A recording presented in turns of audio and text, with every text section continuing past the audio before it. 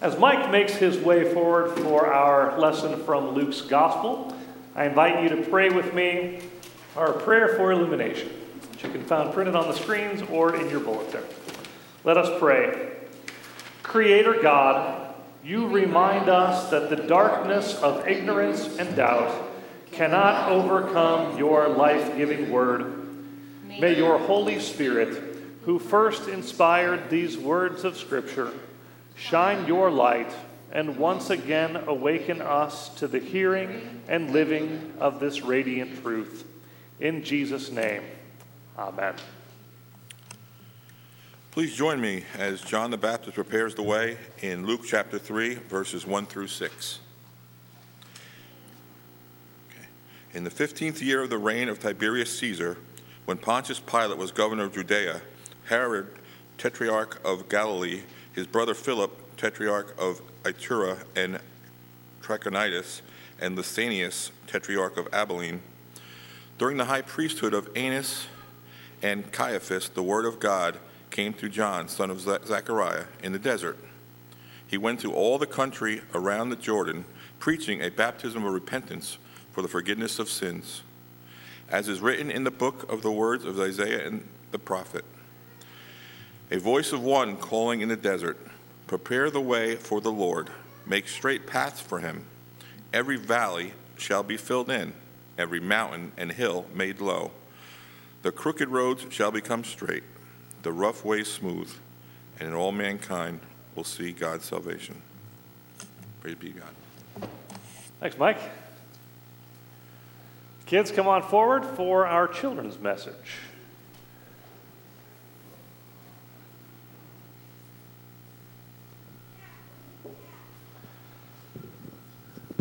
There you go. Use that one. Oh, good. Hey! What are you doing? Hey, you guys. How are you? I just want to see how everybody is. How's everybody's shopping going? Yes, everybody's shopping is going good? Okay. Yeah, for other people, right? We get gifts for other people, right?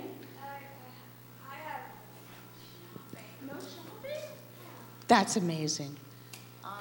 Well, okay, that's perfect.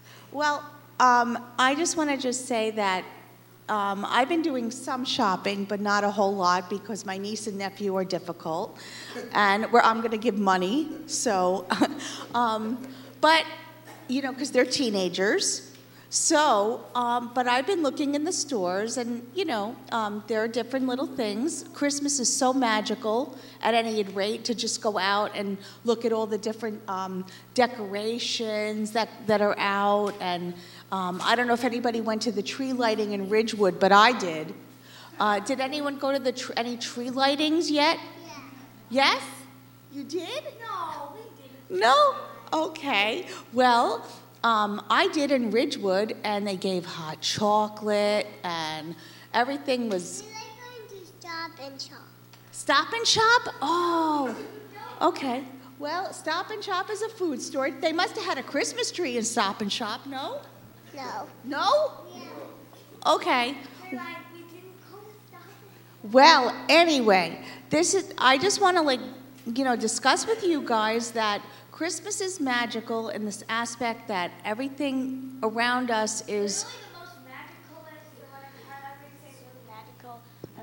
The most magic holiday is probably Christmas. Yes, it is Christmas.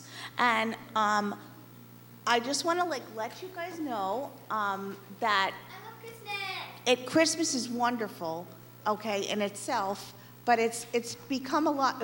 I don't know if you guys know the word commercialized. It's become too. A lot of commercials. Well, it's become everything. It relates. Everything is things. And what is Christmas all about? Can someone tell me what Christmas is? Danny, can you tell me what Christmas is about? Family and friends. Family and friends. And who else? I know it so well. Jesus. Correct. Also Jesus. You guys got it. And the Holy Spirit and everything that has to do with heaven. Everyone Family. House and family, exactly. In your house, that's right. Okay. Tell your brother, turn around. Come on. So, do you agree? Do you agree, Henry, that Jesus is the main person here? Yeah. That we're thinking about this Christmas, all right? And so all around us we see all these different things, but what do we shine the light on mostly? Who is that? Jesus, right? So that's right. And we look forward to Christmas Day and opening up lots of gifts. When you said commercialized, I thought you meant there are a lot of commercials during Christmas. Well, I guess there are a lot of Christmas commercials because whenever I'm watching something on YouTube, are you guys making lists? Something Are you guys making watching? lists? Caroline, are you making a list? Yeah. What do you want? What do you want for a toy? I want to say an Elmo. An Elmo? You want an Elmo? no, she Yeah. doesn't want it. Caroline, no. Caroline, Everybody what wants do you an want? What do Elmo. you want, Caroline? Henry, not so close. What do you want? Henry, what do you want? Caroline, What do you want? I'll tell you what I want. You don't know what you want? I know. All right, I we'll do go know back. what I want. Okay. Roblox stuff. Roblox I stuff. know what I want. I think that I really want. What was I? Oh, what I really want is probably anything with an engine, a new car, a motorcycle. Well, all right. So sounds good. We're getting off track here. Okay. So anyway, I just want to let you guys know we're going to be praying in a moment that we pray for Jesus and we love him with all our might and we love this church and we keep going to church and we got to remember that not everything is about things. It's about God and our families and friends. I Okay. want an ATV. Thank you. Okay. I want an Let's ATV. sit and pray, okay?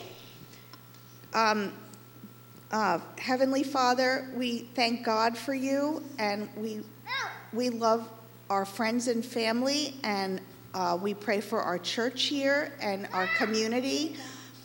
Guys, we pray for our community, and we would love a wonderful Christmas, and the light should shine only on you and close people around us. Thank you. Amen. Thanks, Iris. Yay! All right, you guys can go to the seat. Here's your glasses, buddy.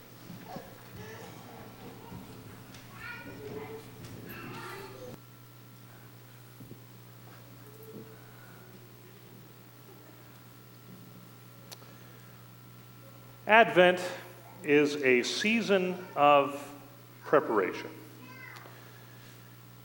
And there are days when you can prepare as much as possible, and yet everything seems to go wrong. The heat is finally coming up in the church after the boiler was out this morning. Our friend Alex from Reiner is downstairs right now working on things, so we'll give thanks to God for Alex on a Sunday morning. The back screen has decided to stop working this morning. But hey, we're going to soldier on through. Everyone is doing a great job today. God's name be praised because of it. In Advent, we prepare. And in most Advent seasons, we think about the way that we prepare. Like Iris said, we have shopping to do. We put up the Christmas tree. This weekend, our household put up our new Christmas tree and decorating, putting all the ornaments on, remembering, the pet ornaments from dogs that are no longer with us, or school pictures from years ago, babies and things. And you remember those things with this nostalgia. And that's some of what the preparation is about. But I want to focus our thought about preparation today on the way that God prepares us for the coming of Christ, not only as a baby, but also in the second coming. In Luke's gospel, Luke begins the story of Jesus by talking first about the world as it was in the first century. You recall from Luke chapter 2, Caesar Augustus issuing a decree that a census should be taken, and that census was taken while Quirinius was governor of Syria. Well, here in Luke chapter 3, after we've talked about the birth of John the Baptist, Luke begins his conversation about John the Baptist and his adult ministry by going through a laundry list of people. And Mike did a great job with these today. During the 15th year of the reign of Tiberius Caesar, Pontius Pilate is the governor of Judea. Herod is the tetrarch of Galilee. His brother Philip is the tetrarch of Iturea and Trachonitis. And Lysanias is tetrarch of Abilene. Annas and Caiaphas are the high priests. It's like saying, in the days when Joe Biden was president and Boris Johnson was prime minister of the United Kingdom, and Phil Murphy was governor of New Jersey, and Melissa Rubinstein was mayor of Wyckoff, right? All of these very, very important people with very important tasks, and all of these responsibilities, and all this fame instantly recognizable by everyone, right? Caesar and Pilate, these are names that we've heard before. Herod, tetrarchs, these are kings who are put in place by the Romans to oversee different areas. Boy, these are powerful people. And God is preparing the world for this message about God's salvation in Jesus Christ. But the message that is so important to get out, it doesn't come through Tiberius Caesar as some decree. It doesn't come through Pontius Pilate in his responsibilities. It doesn't come through any of these tetrarchs, Herod or Philip or Lysanias. And it doesn't come through the high priest, Caiaphas or Annas. Instead, we're told the word of the Lord comes through John, son of Zechariah. Who? John, son of who? Zechariah? Who is that? Who is that?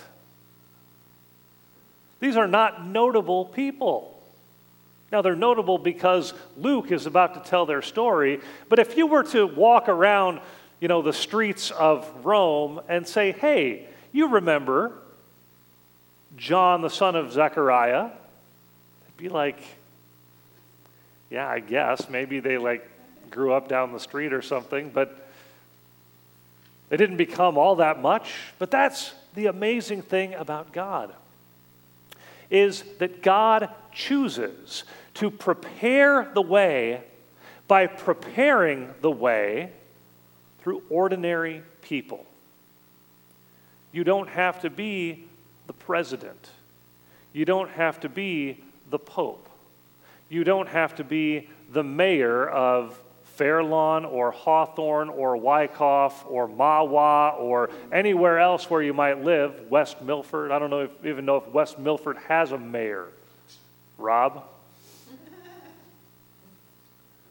But all those people, as important as their responsibilities are, God uses ordinary people to do extraordinary things, to prepare the way. John, son of Zechariah, who we will come to know by what he does as a baptizer, he's not in the places of power. He's not in the capital. He's not in Rome. He's not even in Jerusalem. He's out in the wilderness. And others tell us what he wears and what he eats. Luke doesn't waste time with those details, but you know about the camel skin and the locusts and the wild honey. Right? This is a bizarre guy. He's out in a weird place. He's doing strange things and he's speaking strange words. And yet, people are drawn to him. He goes out into the country around the Jordan River preaching a baptism of repentance for the forgiveness of sins. And Luke tells us that he's like what the prophet Isaiah said, the one who will be a voice of one calling in the desert, prepare the way for the Lord, make straight paths for him. Every valley shall be filled in, every mountain and hill made low. The crooked roads shall become straight, the rough ways smooth, and all mankind will see God's salvation. The only one who is able to preach this kind of message about mountains made low and valleys filled in and crooked roads made straight and all people finding salvation are those who are not in positions of power. John, son of Zechariah, the baptizer, is the only one that God could use in this particular way for this particular message. The message is repentance for the forgiveness of sin. It's repentance. It's for people, cultures, societies that have lost their way, who have decided to go their own way, who have decided that it's more important to prepare by doing other things. We've had the Holly channel on Sirius Radio over the last couple of weeks, which is the modern Christmas hits. Your look says it all. Santa is like Jesus in these songs. People are asking Santa for mostly women asking for men that will stick around longer than a year.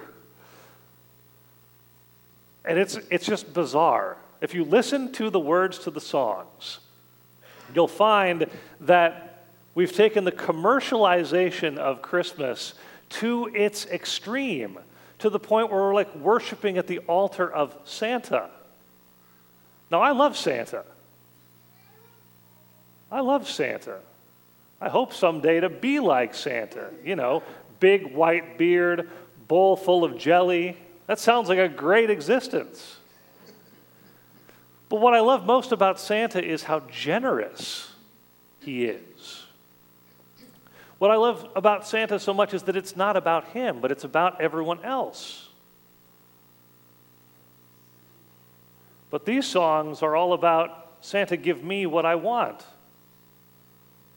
Which, if that isn't the mantra for our society today, I don't know what is. It's rather telling. You can tell a lot about a culture by listening to the music that they listen to, watching the things that they watch, reading the things that they read, and you'll find that it's all this self-centered garbage and nonsense.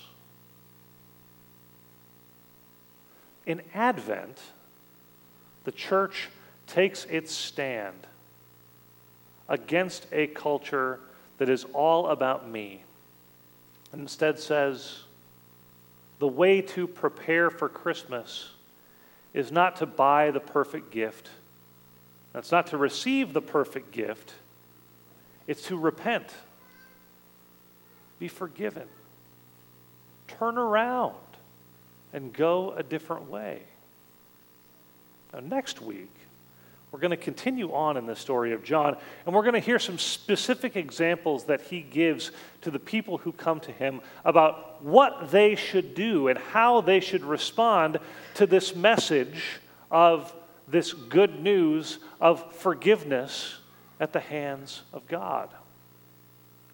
But in the meantime, use this Advent time. Don't rush ahead to Christmas, but live in that space of reflection, that space that calls us, this gift that we have before we get to the celebration of Christmas, to put ourselves right with God by being like the tax collector in the parable of the Pharisee and the tax collector. The Pharisee, they both go to the temple to pray, and the Pharisee stands before God and says, God, thank you for making me me. I'm so great. I do all of these wonderful things. Thank you, God, that I'm not like that scum over there. Which he's praying, I guess. But the tax collector falls on his knees, prostrate before God, and says, Lord, have mercy on me, a sinner. And Jesus says, it's the tax collector and not the Pharisee who goes home justified in the eyes of the Lord that day. That's a picture of Advent for us. A season to prepare, to fall on our knees before the Lord and say, I got to make a U-turn in my life.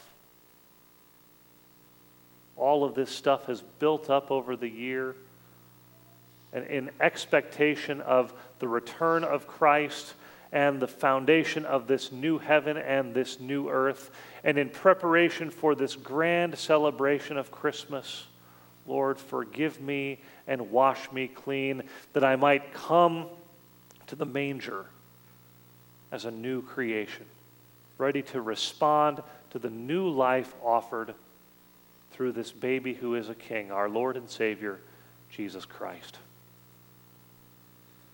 One of the ways that we